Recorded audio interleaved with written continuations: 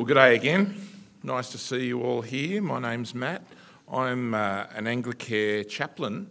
I'm the chaplain just up the road at Newmarch House and also at Lemon Grove Gardens. It's lovely to see you here. My wife and I, with my two sons, we live at Glenmore Park, so we're locals, have been for the last 13 or so years. So it's great to spend this time at the beginning of the year with you. Let's pray. Heavenly Father, thank you for your word and your gospel, powerful and mighty to save. Show us your great solution to our great problem. In Jesus' name, amen. The past is a problem for us, and there's two reasons for this. First, somewhere or other, as we often sense, somewhere or other, you and I have sinned.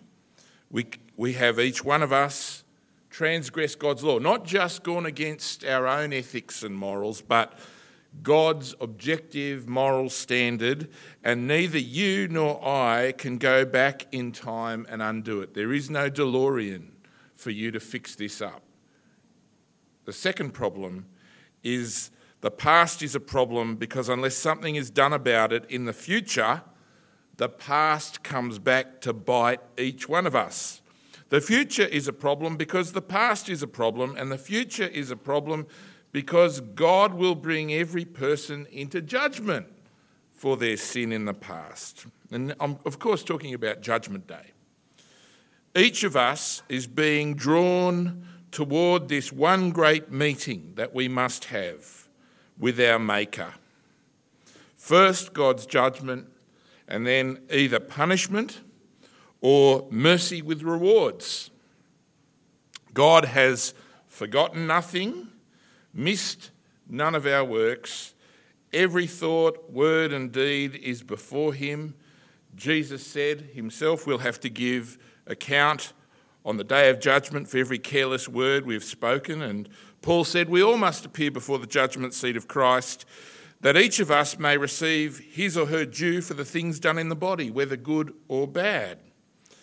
It's true for believer or unbeliever. And so my question to you is, do you believe that you're a sinner and that your own personal judgment day is coming? Do you believe this? If you do, that's really good news, not only because it's true, because this psalm is excellent. This psalm is wonderful.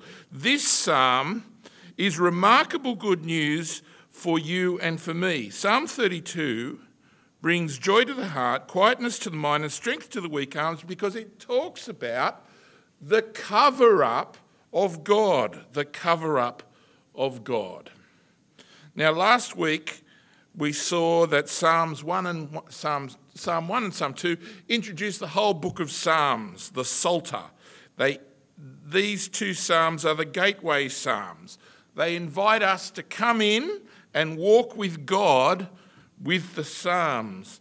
They invite us to live the righteous life as opposed to the life that we just bias towards, that we always kind of tend towards the wicked life. Psalms 1 and 2 say, come on in and live and walk the righteous walk with God and with his Christ. Walk with his Christ, the righteous life. How do you do that? Psalm 1. You meditate on God's law day and night, God's instructions, his Torah. How do you do that? Psalm 2 says, take refuge in the Son, the Christ he's established on Zion. So the two ways that we're called to walk God's way is meditate on Torah, take refuge in Messiah. That's what Psalms 1 and 2 call us to do. And as we enter into the Psalter, we go through the doorway of the Psalms into the journey that God invites us to.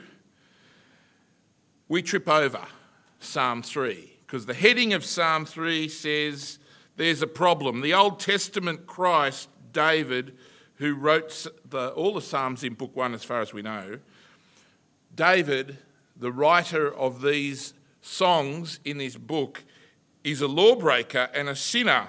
And the occasion of Psalm 3 is David fleeing his son Absalom. His own son has turned on him. Why? Because he turned on God. And so God has turned, everything's gone pear-shaped for David because he decided that he would take a woman he saw bathing. He said, I'll have her. He took her, and now Israel is in civil war. And David fleeing Absalom and leaving Zion and Jerusalem, where God's made his name to dwell, that's part of God's declared chastisement, punishment, discipline on David and for his adultery of Bathsheba and the murder of Uriah. So we've walked into the door of the Psalter. We want to meditate on God's law. We want to take refuge in the Messiah. And at the very beginning, the Old Testament Messiah has broken the Torah. It's a problem, isn't it? That's a problem.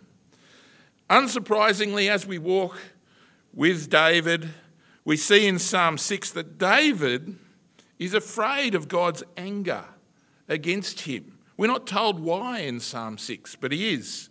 In Psalm 12, David observes that there's no one faithful among Adam's children. And by Psalm 14, God himself crouches down from heaven to take a good long look at us, and he sees there's no one doing good, not even one. Psalms 15 and 24 still uphold God's law, God's Torah, as the only way for humans to dwell with God. And yet, as David takes a good long look at the law in Psalm 19, where he praises the law as a wonderful blessing from God, he also makes it clear that Torah law brings knowledge of sin. He says this in Psalm 19, "Who can discern his errors? Forgive me for my hidden faults." Psalm 25 brings those hidden faults out into the open, where David walks with God and yet begging God to teach him, yet aware of his sins, even from his youth, confessing the transgression that the Torah reveals. So at the beginning of book 1 of the Psalms, there's only little hints of David's sin. Psalm 25, he explicitly confesses his sins. He does that again in Psalm 31. And by the end of this book 1 of Psalms, Psalm 38 to 41, he's confessing his sinfulness, his transgression, explicitly asking for mercy. Well, we come to Psalm 32. David may not have written this in response to his adultery and murder, but it wouldn't be surprising if he had. David had attempted a cover-up of his sin. He pursued a detailed and cunning plan of secrecy and denial of his wrongdoing. He did it for at least a year. Fortunately for him, God didn't let him get away with it. God put a stop to it. Didn't allow David to continue hardening his heart and searing his conscience. In love, he sent the prophet Nathan to David to bring his dream world crashing down. David had despised God, broken the Torah with a high hand. There was no sacrifice in the Torah, in the Old Testament law, for this sin. He deserved death, and he knew it. Elsewhere in the books of Samuel, we learn that David's sin had been broadcast by God far and wide. The whole nation of Israel learnt about his adultery and murder. The whole nation came to know it and grieve it. And it's his sin, David's sin, was the reason why the nation was plunged into a civil war. The Messiah had despised God's law, and moreover, it's been made known to every Bible reader for the last 3,000 years because it's in our Bibles too. We're told about it. But where David had failed in covering up his own sin, God succeeded. God covered up David's sin. God is remarkably good at covering up your sin and mine because we've given him a lot of practice. We've all made sure that God has had to forgive us because of our sin. Verses 1 and 2. Blessed are those whose transgressions are forgiven, whose sins are covered. Blessed is the one whose sin the Lord does not count against him, and in whose spirit there is no deceit. Now, God's cover-up does not hush everything up. It doesn't deny facts, history or reality. Whatever you do, don't mention the war. It's not like that. It's not like a non-disclosure agreement. We paid you hush money, so keep your mouth shut. It's not like Admiral Nelson, who puts his telescope to his blind eye. I can't see a thing. What does this cover-up look like? Well, what God does, he takes a good long look at our sin in all its ugliness. Think of the cricket, which of course we just won.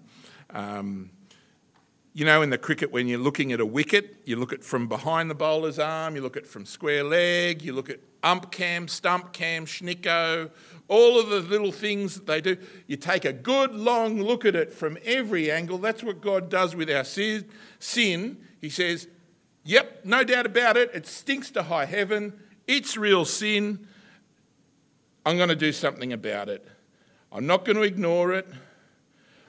He doesn't ignore it, tiptoe around it while holding his nose. What he does, crouches down, looks at it as it clings to us in its vileness, and then he sends his son to do something about it, to take it from us, to suffer for it, and to die under its weight. Now, how does God cover up our sin? He covers it by nailing it to the cross of Jesus, the New Testament Christ. It is put upon the head of the Son of God, and then that sin is buried with him in his death. Psalm 22 tells us that the Christ had his hands and feet pierced, predicting the Messiah's crucifixion. The New Testament Christ would be forsaken by his Father. My God, why have you forsaken me? And the answer to that question, why, is to cover up our sin. To cover our sin. The death of Jesus, the New Testament Christ, is a public burial of our sin. Our sin was not hushed up. In fact, God wants us to concentrate on it, pay attention to it, see how serious our transgression is, and wants us to understand the great cost in forgiving it. But God still performs the cover-up. He buries our sin with his Son, who knew no sin, but became sin for us. He doesn't hide our sin from other people either. That's what David sought to do. And God, as a result, publicised it all the more loudly for the attempt. God must hide our sin from himself, from his own sight. God hides our sin not from other people, but miraculously he hides it from himself. And so the blessedness promised in Psalm 1, blessed is the one who meditates on the law of the Lord.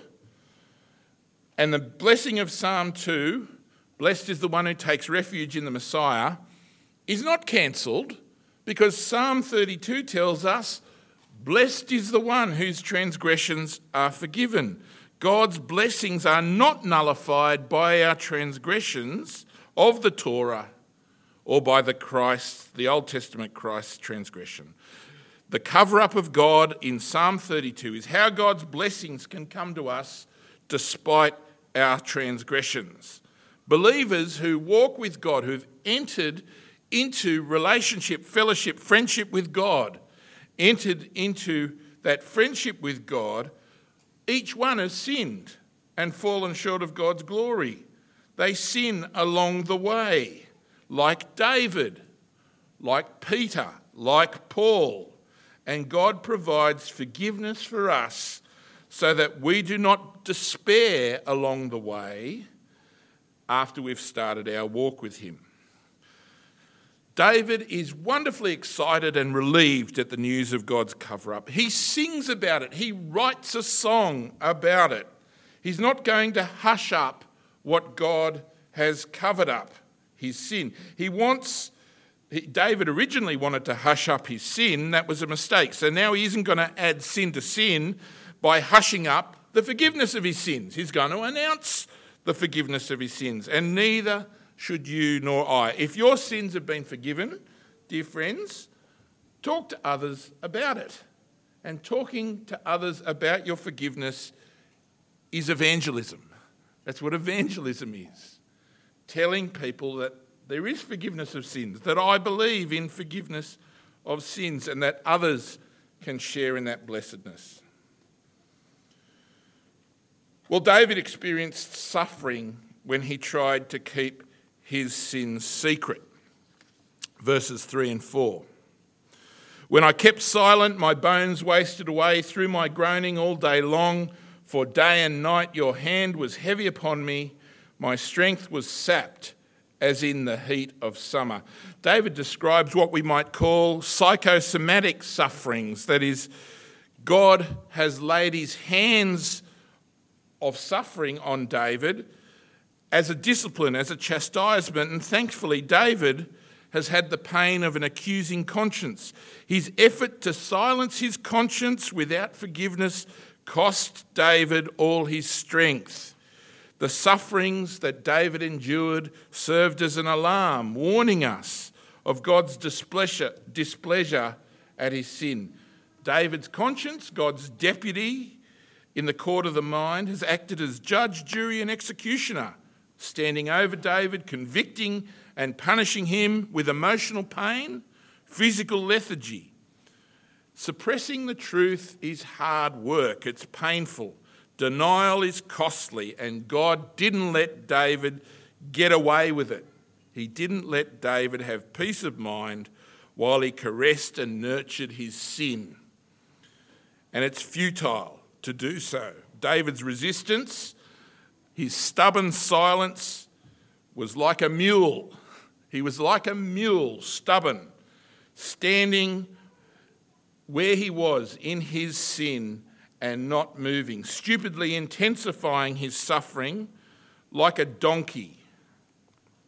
And the turning point came when David stopped denying reality.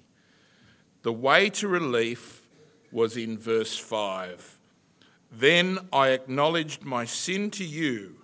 I did not cover up my iniquity. I said, I'll confess my transgressions to the Lord, and you forgave the guilt of my sin. His son Solomon says, he who conceals his sins does not prosper, but whoever confesses and forsakes them finds mercy. That's what David did. He stopped the denial. He admitted to God what he had done, not as if God needed to be told, but he admitted to God. God pardoned him, set him free from his sin, and David acknowledged the truth about himself. The truth set him free. Now, David's forgiveness is all the more remarkable because in the case, if the context of this was the sin that David committed with Uriah and Bathsheba, David could not depend on the Old Testament sacrifices. His sin against Uriah and Bathsheba was one with a high hand, a deliberate sin for which the Levitical sacrifices offered no redemption, offered no sacrifice. There was no sacrifice for this. It was a death sentence. That's why David says, that man deserves to die. And Nathan says, you are the man. Friends, we've got even more reason to confess our sin to God because we have a mediator, an advocate, a high priest in heaven, the New Testament Christ, Jesus Christ. He's the proof that God is willing and able to forgive all our sin. The thing we're called to do is confess it and repent of it. Think about those wonderful words of assurance in John's first letter. I'll read them for you. This is what the Apostle John, the Apostle of Love, says. If we claim to be without sin, we deceive ourselves and the truth is not in us. If we confess our sins, he is faithful and just and will forgive us our sins and purify us from all unrighteousness. If we claim we've not sinned, we make him out to be a liar, and his word has no place in our lives. My dear children, I write this to you that you will not sin. But if anyone does sin, we have one who speaks to the Father in our defence, Jesus Christ the righteous. He is the atoning sacrifice for our sins, and not only for our sins, but for the sins of the whole world. Dear friends, there's no need to suffer under the burden of guilt. Jesus Christ has died and risen again, and he wants you and I to serve him, as the prayer book says, with a quiet mind. With a quiet mind. Relieved, freed from sin, rejoicing in his blessedness. That's why David is so urgent. He wasted a lot of time, wasted a whole year trying to press down this guilt and cover over his sin. And so he's urgent in verse 6, therefore let everyone who is godly pray to you while you may be found. Surely when the mighty waters rise, they will not reach him. What should we do when we find ourselves in sin? Go to the fridge? Go to the television? Turn up the music? Drown the pain in some pursuit? No. What a friend we have in Jesus, all our sins and griefs to bear. What a privilege to carry everything to God and in prayer. Oh, what peace we often forfeit. Oh, what needless pain we bear. All because we do not carry everything to God in prayer. Psalm 32 is a maskil. That is, it's a wisdom psalm. It's teaching wisdom. David is teaching us. He's testifying to us by sharing his experience. He bids us to learn from his painful experience about how to deal with our guilt and sin now, before the great day of judgment. Psalm 32 doesn't explain how God can cover over our sin and still remain just. David joyfully accepted this wonderful blessedness, this great forgiveness. He'll not add sin to sin by hushing it up. Everyone must know about it, and that's why we have Psalm 32. But Psalm 32 doesn't tell us how God can cover over sin in such and still be just. The New Testament, however, does.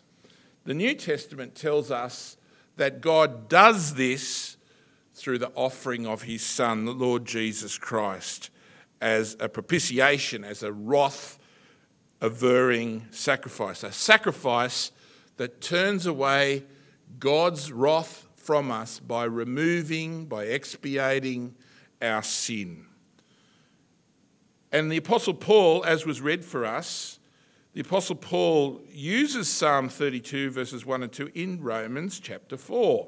David's experience in Psalm 32 supports the Apostle Paul's wonderful teaching of justification by faith apart from works of the law. A person is justified by faith apart from good works, the good works that the law requires, and Paul uses the examples of Abraham and David. God said about Abraham, Abraham believed God, trusted God, and it was credited to him as righteousness. That's Genesis 15:6. David then speaks of the blessedness of the man to whom God credits righteousness apart from works. That's Psalm 32. So there's a link between Genesis 15:6 and Psalm 32, and it's this word to credit. To credit. God does not credit sin, he credits righteousness. This idea of reckoning, planning, crediting, imputing. It's a word about thinking. And that's the reason why Paul uses Psalm 32 and Genesis 15:6 to explain about this idea, that word for crediting. God has to think differently about you and me. If we're not righteous, God has to think differently about us so that we might be considered righteous. If we've sinned, God has to think differently about us so that he might not impute our sin to us. He might not credit our sin to us. He might not count our sin to us. And the great news of the gospel, dear friends, is that God was reconciling the world to himself, not counting people's transgressions against them. Psalm 32 and King David was an example of that. God is treating an ungodly sinner, King David, as if he is righteous, when in fact, from another perspective, he's not. And he's admitted it. How can God do this and still remain just? He does it by publicly placing the sins that he has committed, that we have committed, the sins that David committed, the sins that Abraham committed. He's placed them on the head of his Son, the Lord Jesus Christ, who's become the Lamb of God to take away the sin of the world. Christ gave his life as a ransom for many. He can do this because the Lord Jesus has obeyed or has taken the penalty of the law. The law says the soul that sins shall die. Jesus died. He did it for you and me. He didn't have to do it. He didn't owe his death because of his sin. He never sinned. And Jesus died. The law also says the one who does these things shall live. The one who obeys the Old Testament law will live by them. And Christ fulfilled the precept of the law by his sinless and obedient life. He always loved God with his whole heart, always loved his neighbour as himself. And because he had always obeyed God, the one who does these things will live by them. Did Jesus stay dead? He did not. Death could not hold him down. He received the righteousness of the law because he kept it, and he rose again. The law promised life to its doer. Jesus did the law, so death could not hold him down. Jesus' resurrection was his vindication, and he shares this wonderful righteousness with us. By Jesus' death and vindicating resurrection, he justifies and saves, covers over the sin and imputes righteousness to every person who puts their trust in him. The vilest offender who truly believes, that moment from Jesus, a pardon receives. That is the wonderful news of the gospel. By the obedience of the one man, Jesus Christ, the gift of righteousness flows to many. So, dear friends, Psalm 32 is a wonderful reminder of the gospel of Jesus, of his death and resurrection. The Messiah has fulfilled the Torah. Tell others about it, this blessed cover-up, that they can join you in the safe place of trusting Jesus Christ. Let's pray. Heavenly Father, we thank you for our Lord Jesus. Thank you for his death on the cross, his resurrection for us. Thank you that we, like King David, must come to you as beggars, sinners, needing forgiveness and being covered over, having our sins covered by your mercy and grace. And thank you that you have provided this for us through Christ. Help each one of us entrust ourselves to him, to trust in him, and to rejoice in the forgiveness that you have provided for us. In Jesus' name we pray. Amen.